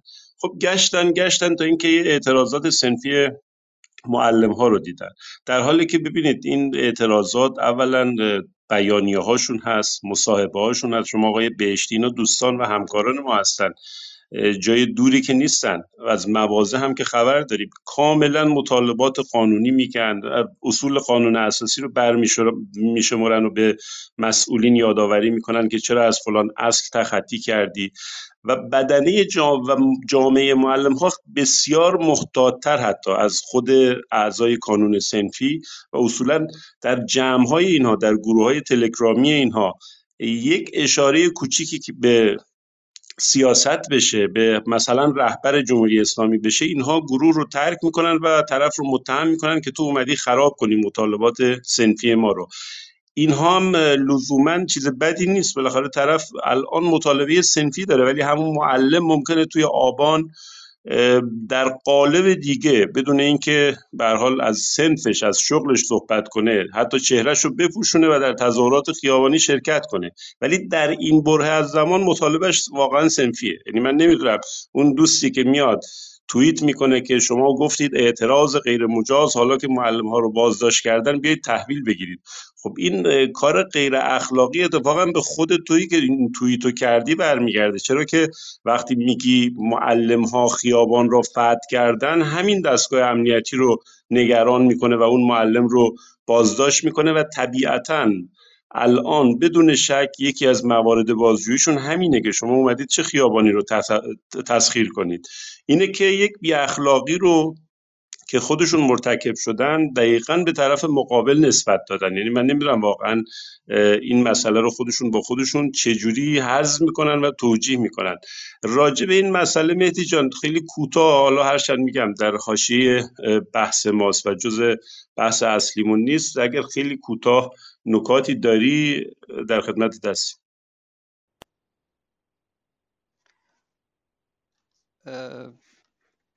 خب چشم، این رو توضیح میدم. ببینید مسئله ما اینه که به کلیت اعتراضاتی که مطالبات رو ریز میکنن و ریز مطالبات رو پیگیری میکنن، خب ما این نقدی داریم. چرا نقد داریم؟ تصور کنیم بعد از 3 ماه ماندن در خیابان تمام مطالبات صنفی پاسخ داده شد و بقیه حوزه ها مثلا ما 10 تا بحران داریم، ما 20 تا بحران داریم. خب ما در واقع بریم به سمت جنبش های اینچنینی که 2 تا 3 تا بحران هامون و مطالباتمون رو از دل جمهوری اسلامی بکشیم بیرون، از معیشتیش گرفته تا سایر حوزه هاش. به نظرتون چند سال طول میکشه تازه اگر مجاب بشه پاسخ بده؟ و شما میدونید با سیستمی مواجهید که اصلا برای بدیهیات حاضر نیست پاسخ بده. یعنی جایی که قانونگذارش خلاف قانون میکنه، خط ویژه رانندگی میکنه، سربازش که فقط به واسطه میهن پرستی، به نظر من نه به واسطه آموزش های جمهوری اسلامی، خودش رو موظف به اعمال قانون میدونه، متوقفش میکنه، میخوره سربازی رو 1000 تا بلام سرش میاره. اگر تصور میکنید که با مطالبه در واقع مطالبه محوری این چنینی جمهوری اسلامی رو آن موجود رامی ازش میسازید که ما ایرانی ها میتونیم زندگی کنیم زیلش، این رو به نظر من یه جای کار یا ما یه جای کارمون میلنگی یا شما. پس مسئله اینه که شما این چنین ببینید، بدون هیچ تعارفی ما در مرحله از تاریخیم که چون تمام زندگی رو باختیم تمام حقوقمون رو میخواهیم، نه بخشی از اون رو. مثلا مسئله آزادی زنان بخش حیاتی و مهم ماست، آزادی باور و عقیده بخش حیاتی و مهمیه که ما میخوایمش. اینها تو این حوزه ها، تو سایر حوزه های توسعه سرزمینی هم ما معتقدیم از عهده اینها ساخته نیست و شما با لشکری از مافیاهای فاسدی که در تمام این جریان های سیاسی ریشه دووندن و فاسدشون کردن مواجهید. مگه میشه شما مثلا تمام مطالبات همه این جنبش هایی که این چنینی در دنبال حل و فصل مطالباتشونن بیان 30 تا 50 تا 100 تا از مطالباتشون لیست کنن و جمهوری اسلامی هم تو 2 ماه 6 ماه 5 ماه 4 ماه آینده پاسخ بده؟ آیا مسئله ایران حل میشه؟ والله نمیشه. به این دلیلی که اول اینکه این جنبش ها باید یک جایی به اون جنبش خرد کننده بپیوندند که ما بتونیم تمام حقوقمون رو یک پارچه درخواست کنیم. اگر به اون نپیوندیم، این ریز به ریز و جز به جز گرفتن مدل جمهوری اسلامی اینجور نیست که ما رو به سرانجام برسونه و حتی به اینها هم پاسخ نمیده. مسئله دوم اینه که ما معتقدیم که گروه‌هایی قصد تصاحب این جنبش ها رو دارن و اون چیزی که ببینید اصلا این به مفهومی که ما بیگانه ایم با این دوستان که نیست. ببینید تو کمتر سرزمینی شاید ما بتونیم معلمی به شرافت آقای بهشتی لنگرودی ما پیدا بکنیم. من چند تا از همین بچه‌هاشون که ما از نزدیک میشناسیم میتونیم بر سلامتشون، شرافتشون، درستکاریشون قسم بخوریم.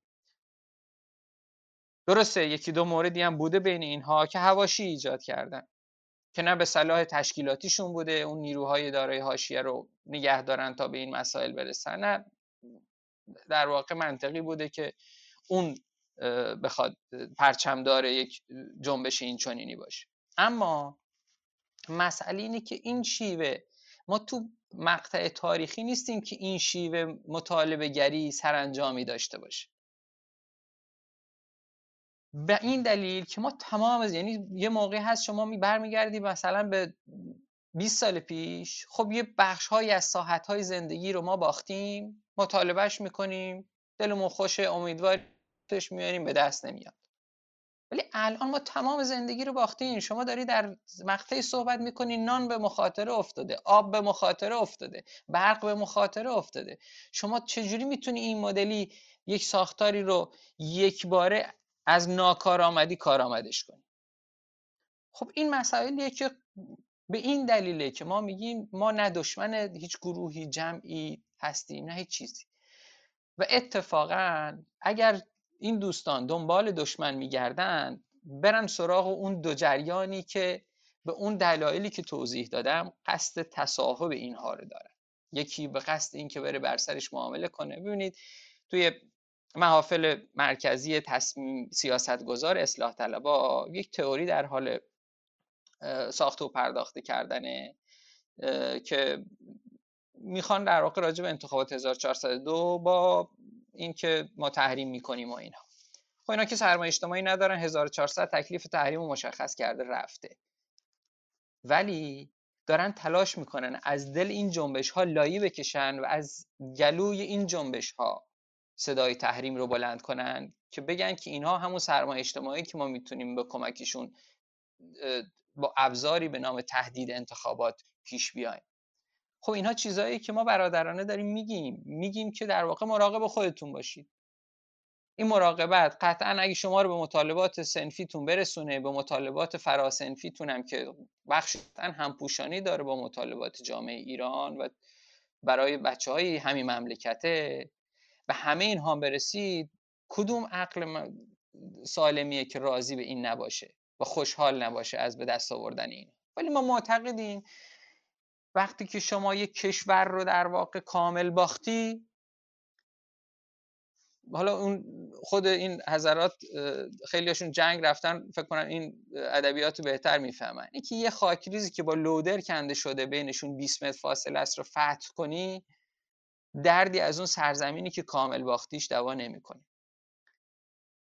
خیابان رو حفظ کنن تا زمانی که همه جنبش‌ها بتونن بهشون بپیوندن، ولی در گفتمان هیچ جریانی که نه ایران مسئله شماره یکشه یا این که میخواد بره با هسته سخت قدرت معامله بکنه، مراقب باشن اینها بینشون نفوذ نکنن، اینها در واقع وارد اون تبانی‌های در اون ساختاری. ببینید تهدید برای دانشگاه هم وجود داره، حتی برای دانشگاه هم ممکنه در واقع اینها برنامه‌هایی داشته باشن که همچنان، چون در دانشگاه حداقل جریان اصلاح طلب همچنان حفظ کرده روابط خودش رو، چون گروه پشت گروه که تولید شده هی از نسل به نسل دیگر، درست تو این دوره کرونا شاید یک کمی تضعیف شده ولی وجود داره. همونها هم باید مراقب باشن که وجه المعامله جریان‌های سیاسی که فقط نیتشون رفتن و مشارکت بر سفره مافیایی قدرته نشن. این بحث ماست، نه مسئله با کسی داریم نه دشمنی کسی داریم، اصلا ما جز با خود جمهوری اسلامی با هیچ گروهی ما مسئله جدی نداریم و اینها بوده که گروه‌های دیگه بودن که در واقع از اون جنبش فاشیستی در راه هست که 1 سال پیش علم کردن تا الان مدام دارن با واژه‌هایی که در شأن هیچ کدوم از ماها نیست به ماها میتازن. ما فقط داریم در واقع کار خودمون رو میکنیم و داریم برای ایران تلاش میکنیم. جایی هم پیش نیامده که بیایم علیه کسی، فردی، گروهی چیزی بگیم که به قصد دشمنی یا کینه‌توزی یا انتقام یا چنین چیزی باشه. اصلا این کارا برای نیروی سیاسی که برای خودش شؤوناتی قائله، به نظر من اصلا دور از شأنه که بخواد حتی راجبش گفتگو کنه. خانم مختارزاده، صدامو دارید؟ بله صداتون رو دارم. سلام، شبتون بخیر. بفرمایید، فقط یه خورده بلندتر دوستان بشنوم. چشم. آقای حاجتی، من یه سوالی داشتم. ما الان توی فصلی هستیم، اولا بنبست سیاسی تمام کشور رو فرا گرفته. واقعا مردم در یه بلا تکلیفی موندن که نمیدونن باید چیکار کنن. نه اینکه ندونن چی میخوان. رفتن جمهوری اسلامی رو به شدت میخوان. ولی اینکه چه کسی بیاد و چه برنامه‌ای داشته باشه، هیچکس حضور نداره. این یک موردی که ما مشکل اساسی داریم و من دارم 1 سال گذشته رو مطالعه میکنم، میبینم هیچکس هیچ برنامه‌ای نشون نمیده. ببینید آقای حاجتی، قدم اول تو هر مبارزه اینه که یک خواسته مشخص داشته باشیم. برای اون قدم برداریم. اون خواسته که برداشته شد، قدم‌های بعدی معنا پیدا میکنه. اینکه شما میگید که خب باید تمامیت خواهی داشته باشیم، بله درسته، ولی زمانی که مردم انرژی داشته باشن برای رفتن به خیابون، کسی که جای خوابیدن نداره، کسی که نون برای خوردن نداره، نمیتونم من ازش توقع داشته باشم بیاد اعتراض کنه، چون توان اعتراض کردن نداره. فقر آدم‌ها رو محتاج، حقیر و کوچیک میکنه و احمق میکنه، بی‌رحم میکنه تا اون حدی که حاضر میشه به خاطر لقمه نون حتی کسی که تا دیروز دوست صمیمی خودش هست رو بفروشه. پس ما از یه بعد دیگه ای هم باید به این مسئله نگاه کنیم. صرفا این نیست که مردم نفهمن و نمیخوان. مردم میخوان ولی واقعا توانشون نیست. این فشارهای تورمی، این هر لحظه به لحظه‌ای که داره به زندگی مردم فشار میاره، خانوارها رو زیر فشار گذاشته، از زندگی نرم اولیه، مسکن، خورد و خوراک محروم کرده. واقعا شرایطی نیست که بخوایم الان دنبال چیزی باشیم. اولا که الان مهمترین پوانی که من از نظر من مبارزه با جمهوری اسلامی در حال حاضر، چون یک دست شدن حکومت جمهوری اسلامی باعث شده که یک دست شدن باعث میشه در داخل خود سیستم نزاع‌های خیلی مهمی صورت بگیره. این نزاع‌های مهم رو ما بهتره دامن بزنیم بهش، به جای اینکه بشینیم هزینه بدیم. همین که خودشون همدیگر رو از بین ببرن به نظر من بهترین پوانه. ولی شما به نظر خودتون ما این همه که همه چیز رو نکوهش کنیم و بگیم نه این کار نه اون کار نه، به نظر شما چه چیزی رو باید جایگزین کنیم؟ چه راه حلی پیشنهاد میکنید برای اعتراض کردن؟ من مرسی لایه خانم تحتیم. رها، اگه خواهش میکنم جمع. ببخشید. بله. مهدی جان شنیدی؟ در خدمت. بله شنیدم. خب عرض ادب دارم خانم مختارزاده.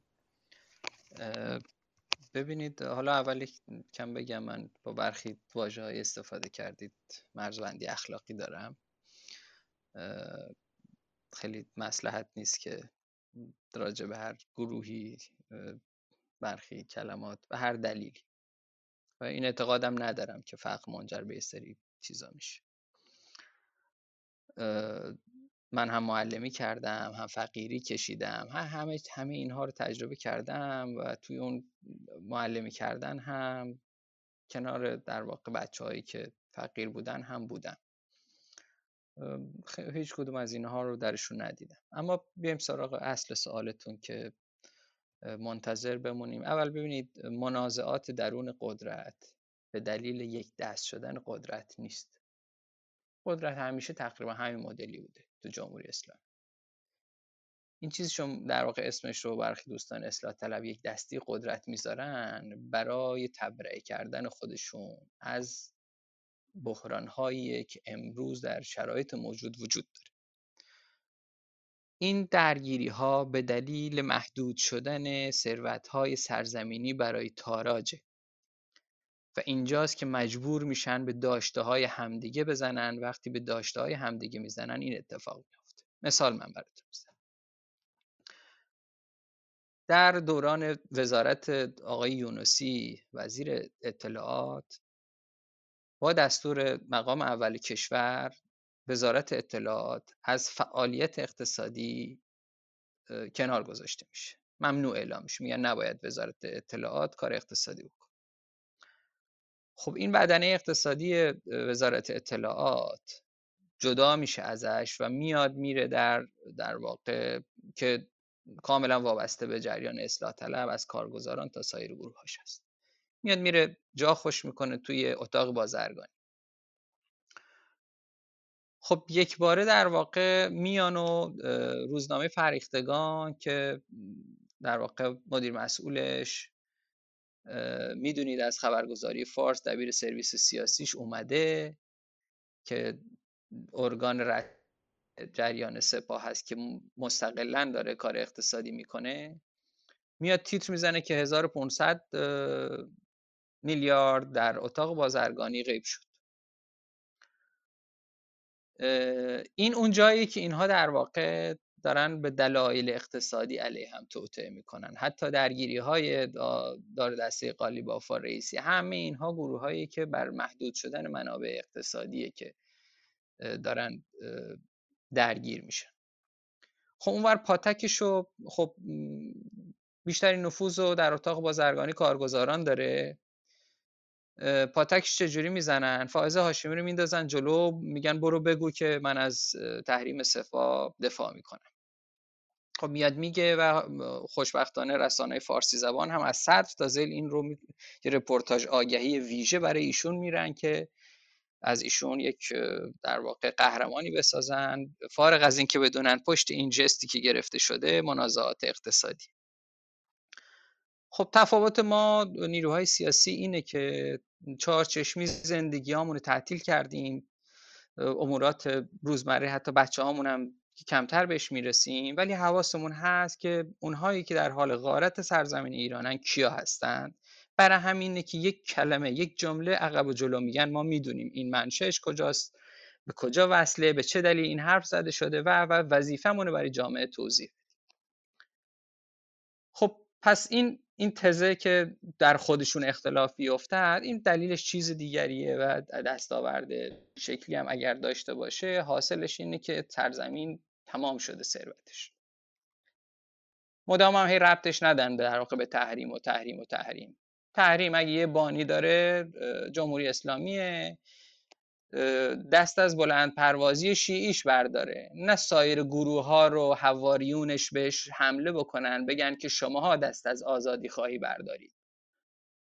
بانی در واقع تحریم بلند پروازی های شیعی جمهوری اسلامی، نه اونهایی که در واقع به دنبال آزادی خواهی. پس هر کسی اومد این وسط مقصر دیگری رو جا بزنه برای تحریم، بدونید یک جایی دستش تو کاسه جمهوری اسلامی. اما بیایم سر این که میفرمایید چه باید کرد. یکی این که خب ببینید هیچ نیروی سیاسی به دلیل خشونت عریانی که جمهوری اسلامی از خودش نشون داده اخلاقی نیست که جامعه نفس بریده رو دعوت کنه به مقابل گلوله. این جامعه است که خودش باید در واقع به حرکت بیفته برای نجات خودش.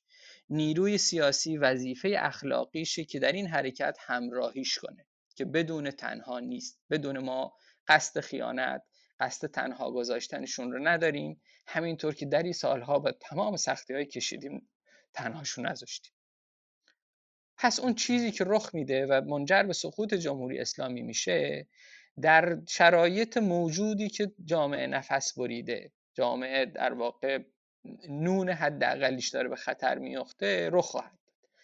اگر رخ نده یعنی اینکه جمهوری اسلامی ابزارهایی پیدا کرده که بتونه بخشی از این بحرانی که داره علیهش میشه رو کنترل کنه. خب اونجا دوباره ما وارد یک منازعه طولانی‌تر سیاسی میشیم که ممکنه وارد یک چرخه بلندتری برای سالها بشیم.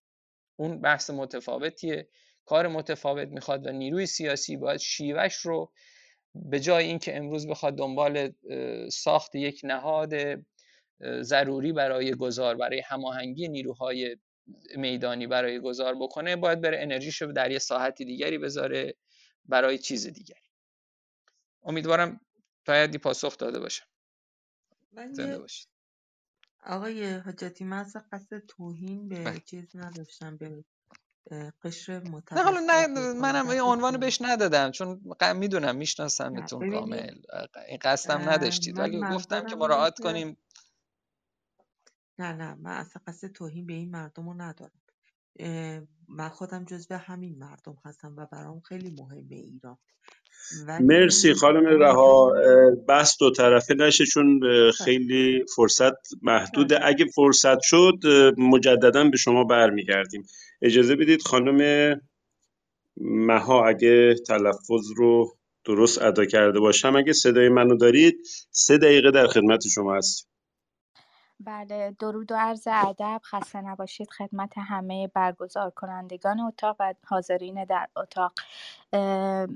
اولا که یه خسته نباشید گرم به شما اندیشکده توانا، دوستان توانا عرض کنم که واقعا پیج اینستاتون تاثیرگذاره و خیلی خیلی بیشتر از کلاب هاوس و اپوزیسیونی که ما اپوزیسیونی که آشنا هستیم با اون اپوزیسیون، افرادی که اونجا توی خارج از کشور دارن فعالیت میکنن به نام اپوزیسیون خیلی تاثیرگذاره و من یه دستمریزاد ویژه به شما عرض میکنم.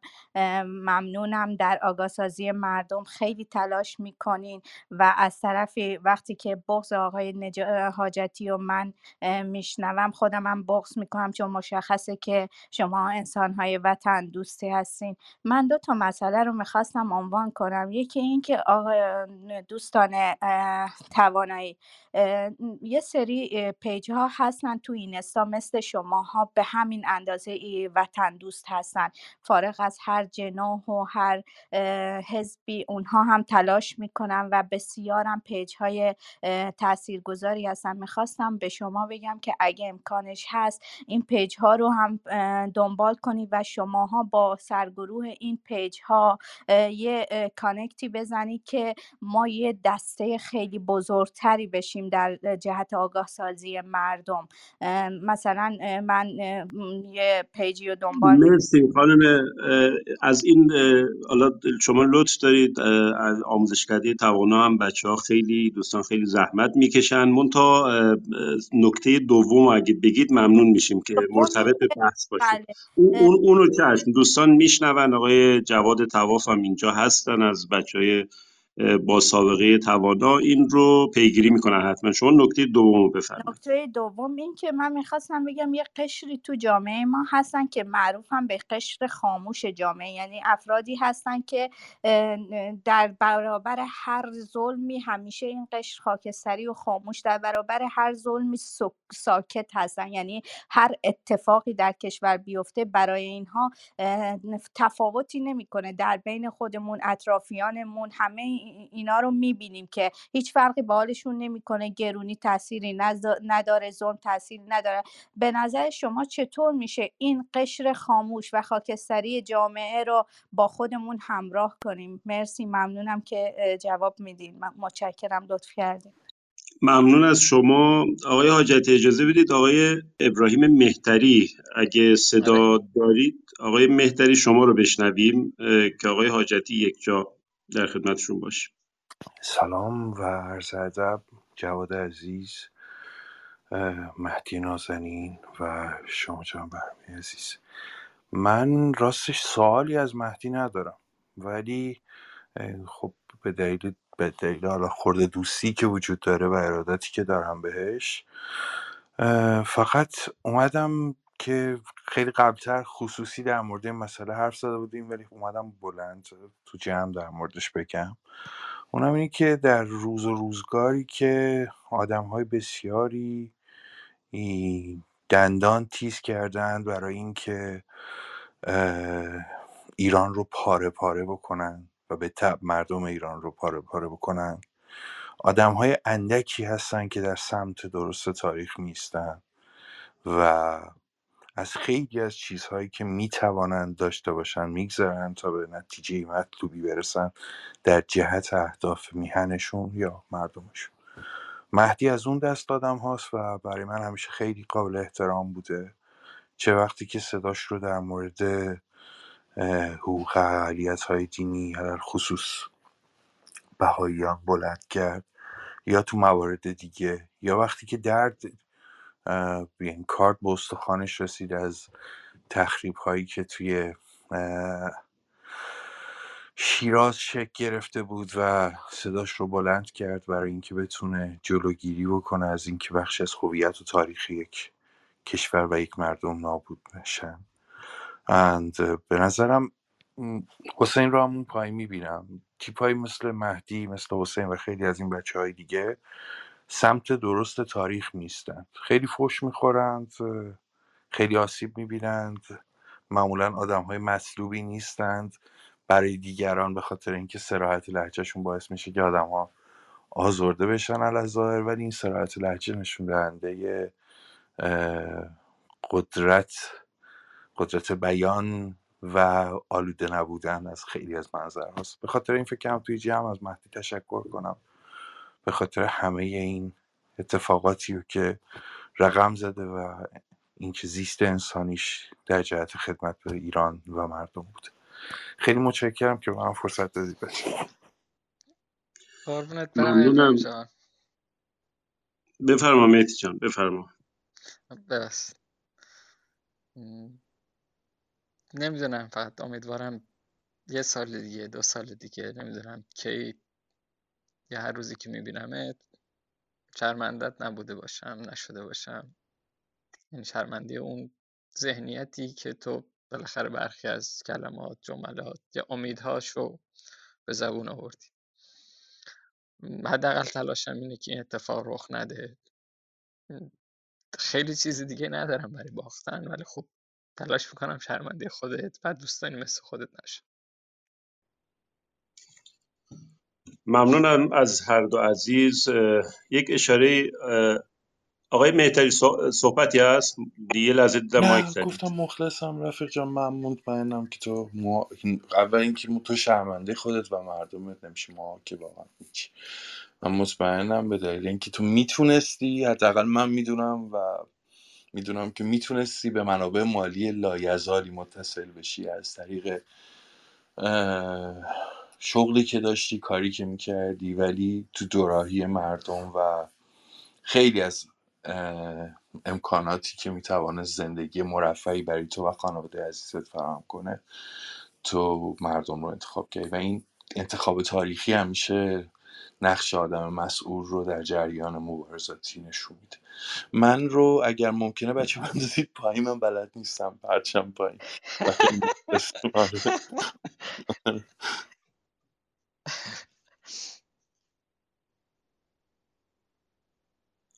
ممنون از آقای مهدی عزیز که لطف داشتن. از مهدی عزیز هم ممنونم. خب زمان برنامه تقریبا به پایان رسیده، ولی بد نیست این اشاره رو داشته باشیم که به هر حال این مسیری که نسل مهدی ها، نسل ما، نسل کسایی که یا بعد از انقلاب به دنیا اومدن یا در همون سالهای اولی که یعنی سالهای منتهی به انقلاب، خب 2 دهه گذشت و یک زمزمه هایی در کشور به وجود اومد مبنی بر این که میشه این حکومت رو اصلاح کرد، دریچه هایی باز شده. بسیاری از گروه ها اومدن و گفتن، حالا گروه های سیاسی قدیمی، بدنه جامعه‌ای که 2 دهه در دوران خفقان و جنگ و سرکوب و سانسور بود و یه زمزمه های جدیدی شنیده شده بود به نام اصلاحات، و صحبت این بود که همین کلمه اصلاحات رو اگه واقعا پی بگیریم تا زمانی که یک کشور اصلاح بشه، ولی قدم به قدم، سال به سال، هر 4 سال یک بار با گروهی سیاسی به نام اصلاح طلبان، حالا با طیف‌های مختلفشون همراه شدن، در حالی که در کشورهای دیگه سر یک مسئله کوچیک، کشورهای عربی پیرامونمون در انقلاب، در بهار عربی به اصطلاح دیدیم، دست به اسلحه می شدن، آرپیجی ور می داشتن ولی خب این مردم با منفورترین چهره هایی که خودشون میدونستن ولی چه سوابق و چه رزومه ای دارن، ولی به امید این که به هر حال اینها ممکنه با استفاده از این فضا یه مقداری وضع مملکت رو بهتر کنیم، همه گام به گام با اینها پیش رفتیم و به یه جایی رسید که خود اینها وقتی به قدرت رسیدن و طعمش رو چشیدن گفتن از اینجا به بعد دیگه جلو نرید، از اینجا به بعد به قول آقای خاتمی اگر از تغییر قانون اساسی حرف بزنید خائنید، به قول نمیدونم آقای جلایی پور اگر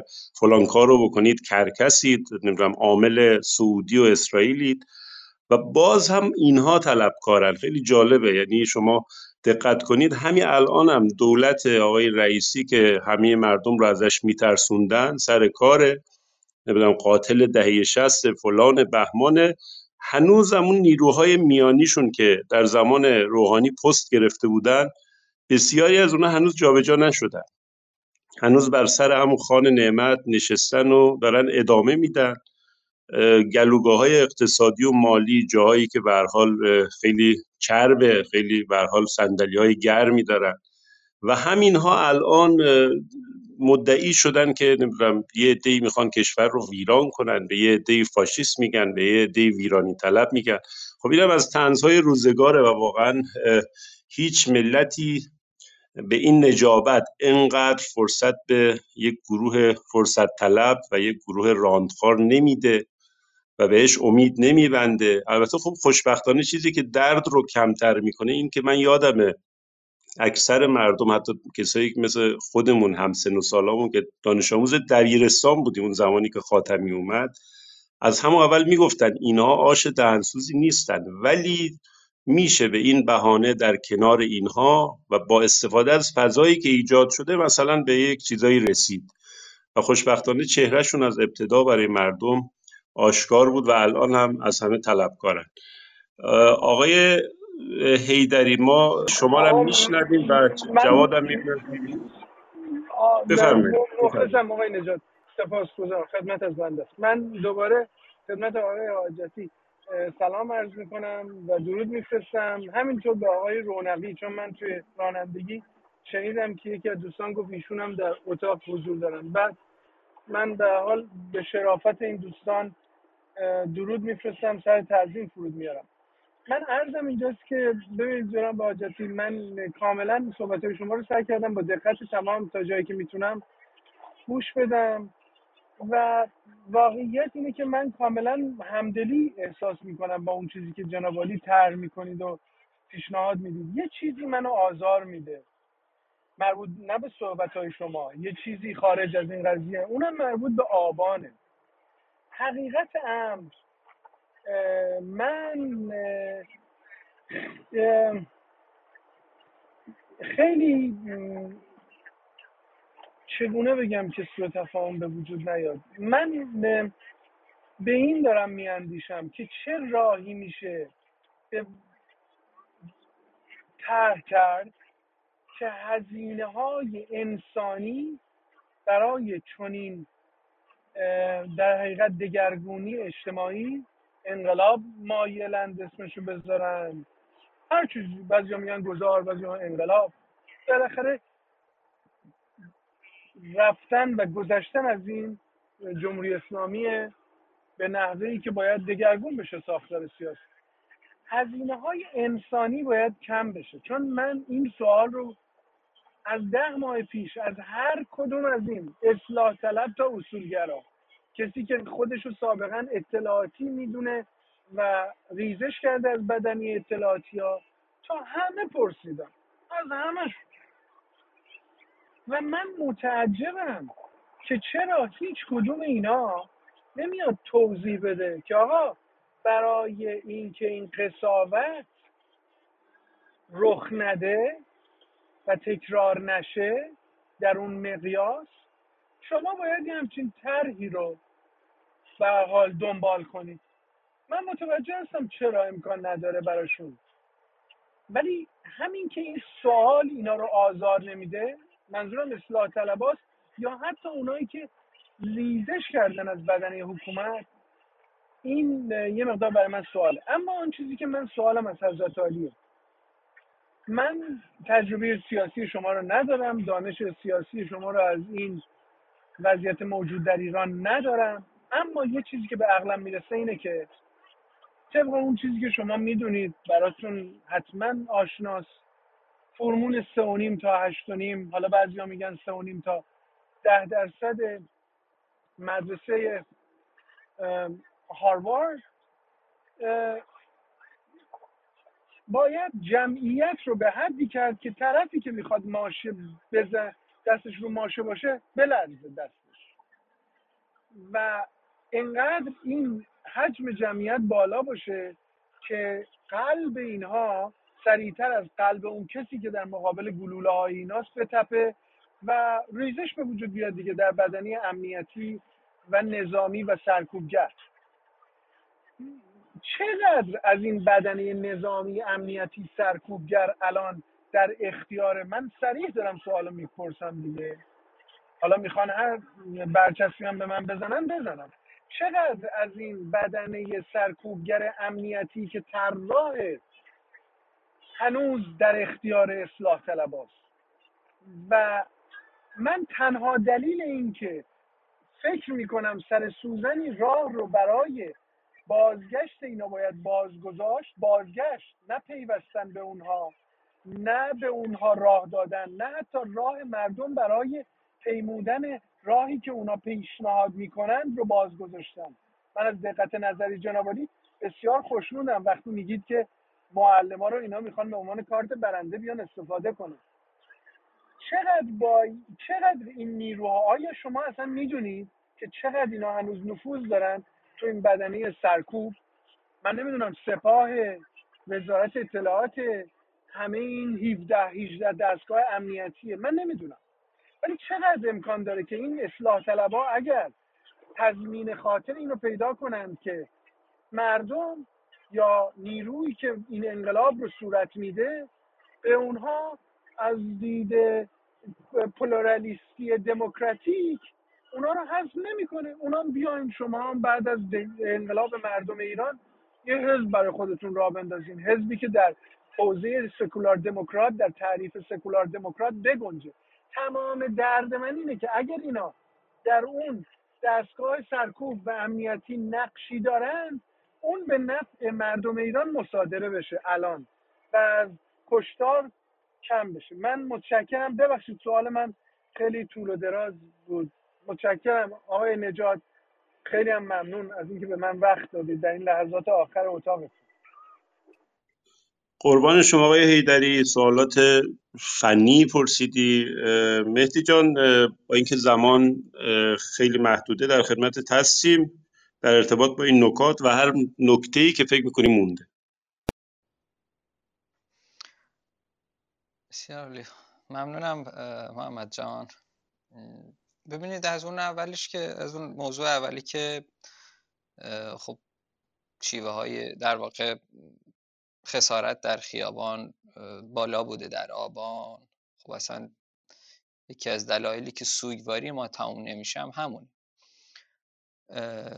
و اینکه چرا گروهی سراغ فراخوانی اینچنینی نمیره، به این دلیله که قاعدتاً اونی بیشتر نگران مردمه که قلبش برای اون مردم بیشتر بتپه. در نتیجه اگر کسی چنین فراخوانی این شکلی نمیده در این مقطع، خب نگرانی اینه که اونور هیچ حد و مرزی برای خودش قائل نیست برای جنایت و به این دلایل یک در پاسخ فکر کنم خانم مختارزاده بودم گفتم شاید خیلی اخلاقی نباشه که ما به هر شیوهی فراخوان بدیم تا زمانی که از حد اقلی شدن خسارت مطمئن نیستیم. ولی تزها و ایده هایی در جنبش های مبارزاتی در دنیا وجود دارد که با حد اقلی ترین خسارت ها و بالاترین دستاورد ها بود. حالا بخش هایش متاسفانه خوشبختانه به هر دلیلی در جنبش سبز در 88 اومد و در ذهن مردم الان امکانی که اونها رو به خاطر اینکه در اون جنبش رفت و در چارچوب گفتمانی درون ساختار نظام جمهوری اسلامی گیر کرد و مطالباتش تو اون حد موند، آلوده به این ذیل گفتمان حاکمیتی بودن شده و کلید زدنش شاید کمی سخت باشه. بخش‌هایش هم، یعنی برخی کنش‌های جمعی بوده که در دنیا منجر به همدلی، یک پارچگی و یک کنش مؤثر لحظه آخری هم شده، کم هزینه هم بوده. خب اینها رو ما در حال مطالعه هستیم و قطعاً اگر جایی بدونیم که با کمترین خسارت رخ ببین، یه جایی از خود جامعه تصمیم میگیره، اون صلاحیت خودش رو میدونه انجام میده. ماها موظفیم که محافظت کنیم چه در نظام بین الملل، چه در حمله به هسته قدرت.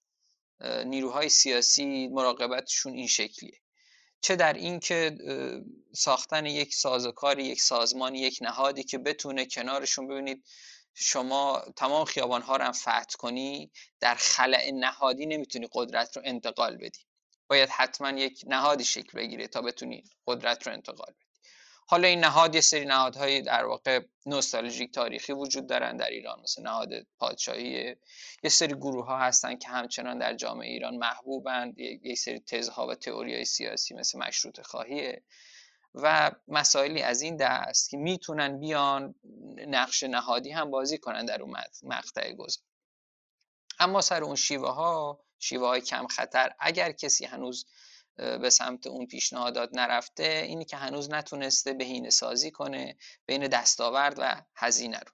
اما این دیگه این نیروهای سیاسی حال حاضر و زمین موجوده که اگر به چنین ایده‌ای رسیدند، یعنی که ذریب‌هوشی و صلاحیت راهبری این جنبش‌های اجتماعی رو دارن. اگر به چنین ایده‌ای نرسیدن و جنبش‌ها خودشون به خیابان اومدن، قاعدتاً خودشون راهبرندگان خودشون رو میسازن و خودشون در آینده حتی رهبران خودشون رو میسازن. این خصلت جنبش‌های خیابانی.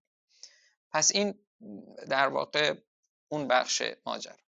این بخشی که راجع به دستگاه و تشکیلات امنیتی فرمودید، ببینید زمانی که دولت روحانی برمیگرده، علی یونسی در واقع آقای علوی میشه وزیر اطلاعات مثلا، ولی میدونید اصلا وزیر اطلاعاتی به نام آقای علوی ما به اون شکل نداشتیم. در تمام این دوران آقای یونسی وزیر اطلاعات بود و نیروهایی که بعد از 88 اخراج کرده بودن از تشکیلات امنیتی، بخش اعظمیش رو در این دو دوره اینها موفق شدن برگردونن به ساختار. حالا یه تعدادیشون تو مرز بازنشستگی بود، بازنشست کردن، ولی تعدادیشون رو هم برگردوندن و تعدادی از نیروهایی هم که در دوره احمدی نژاد اضافه شده بود به تشکیلات امنیتی هم تونستن حتی اخراج کنن.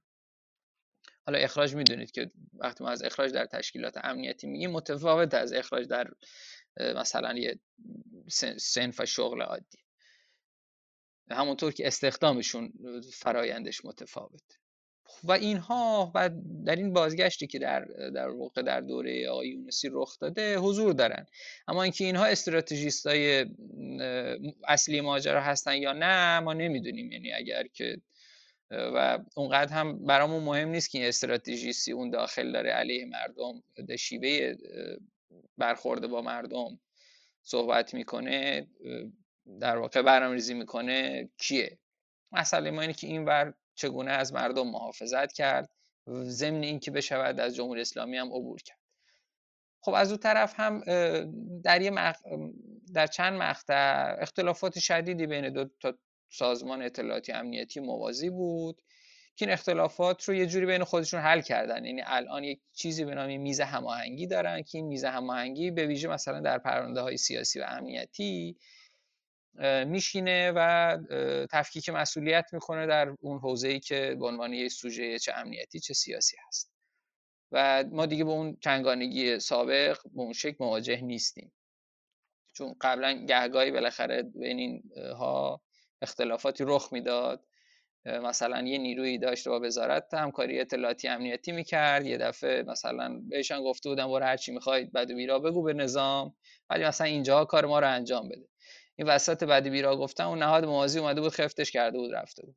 بعد دیگه اینو مثلا یه روز دو روز طول میکشید تا هماهنگ کنن اون بدبختو در بیاره. حالا بدبخت که نه، اومده به شیاد در بیارن که یا برعکسش رخ میداد که اینها بعداً برای حل این مشکلات، این تداخلاتی که داشتن، اومدن این میز هماهنگی رو که الان وجود داره بینشون راه انداختن برای هماهنگی‌های امنیتی، به ویژه در دو حوزه سیاسی و امنیتی. در حوزه‌های اقتصادی که همچنان عرض کردم خدمتتون کجاها مشغولن و کجاها علیه همچنان، چون هر حال اقتصاد ماجراش متفاوت از این دو حوزه است.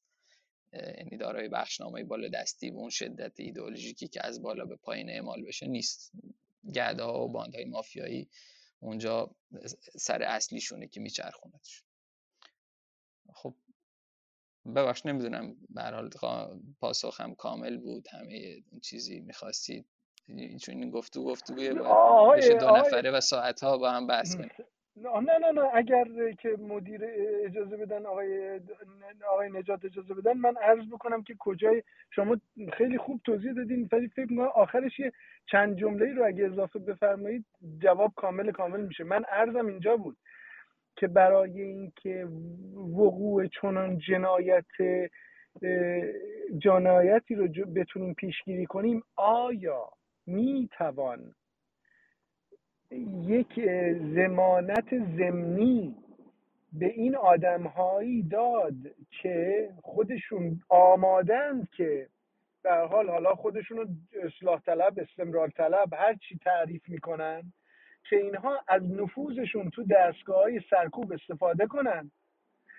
یعنی در رو به روی اینا اگه نبندیم، حتی کلامی ها، من کلام خودمو میگم چون بعضی ها میگن آقا من تند صحبت میکنی تو، خب اگر من نوعی کلامم رو یه جوری متعادل کنم که آقا یعنی تو نیرویی که خودتو الان میگی اصلاح طلب دیگه مرده، استمرار طلبه، ولی نفوذ داری توی دستگاه امنیتی، اگر تو از اون نفوذ خودت استفاده کنی در اون روز موعود، نه تنها تو از لحاظ قضایی امنیت داری، یا میتونی لحاظ بشه دادگاه، چه میدونم قاضی میتونه لحاظ کنه در این جرم و جنایتی که اگر مرتکب شدی، بلکه اگه جرم و جنایتی هم مرتکب نشدی، نیروی سیاسی هستی، تو میتونی در ایران سکولار دموکرات، حالا در هر فرمی که از پادشاهی مشروطه یا جمهوری مثل جمهوری فرانسه، تو میتوانی که برخوردار از این بشی که یه دونه حزب داشته باشی، بیای اصلا کار سیاسی بکنی. این چقدر ممکنه؟ شما چقدر اصلا همچین آقای حیدری، من ببخشید کلامتو قطع میکنم. مهدی جان فکر کنم بحث چیز کلیدی بود، یعنی محور بحث آقای محمد این بود که سیاسیون یه جوری موضع بگیرن که نیروهایی که تمایل دارن مثلا ریزش کنن، در سرکوب مشارکت نکنن، اینها این امید رو داشته باشن که اینور بالاخره یک فضای مناسبی در اختیارشون قرار میگیره. از انتقام و انتقام کشی خبری نیست و از این صحبت ها که البته خب حالا تو پرانتز میشه گفت اصلا حکومت‌های این شکلی مثل جمهوری اسلامی خیلی نباید رو ریزش نیرو به اون سبکی که مثلا تو بعضی از کشورهای دیگه هست امید بس. حالا مهدی جواب میده، ولی من فکر می‌کنم نکته کلیدی این بود و ضمناً شاید یک انتقادی رو در خودش داشت که مثلا نیروهای سیاسی خیلی تند صحبت میکنن به شکلی که مثلا اگر کسی از داخل نظام، چه دستگاه امنیتی چه نیروهای سرکوب،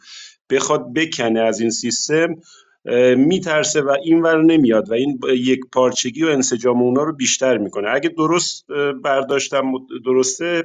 شما 110% برداشتتون از حرف من درسته. متشکرم. مرسی مهدی جان، میشنویم دقایق پایانی رو. بفرمایید.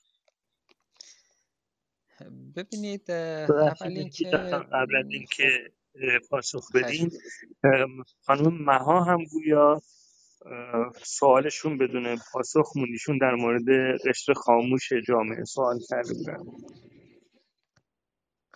خاموش بذار، حالا اینو بعد از محمد جواب میدم، یه جایی یادداشت کنم.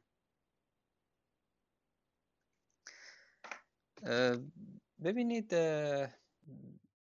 اولی که خب من اصلا چون جایگاهی برای خودم این شکلی قائل نیستم، ولی میتونم دو تا راه براش باز کنم. اگر این گروهی که قرار متولی دوران گذار میخواد بشه، روزی روزگاری که در حال برحال یعنی شکل خواهد گرفت، خواه نخواه، همونطور که خیابان خواهد جوشید این نهاد هم شکل خواهد گرفت. اگر من مثلا از جایگاه سخنگوی اون باشم که خب همین صحبتایی که فرمودید رو قطع و یقین تایید میکنم، به زبون میارم و چون اونجا این اختیار در واقع جمعی داده میشه.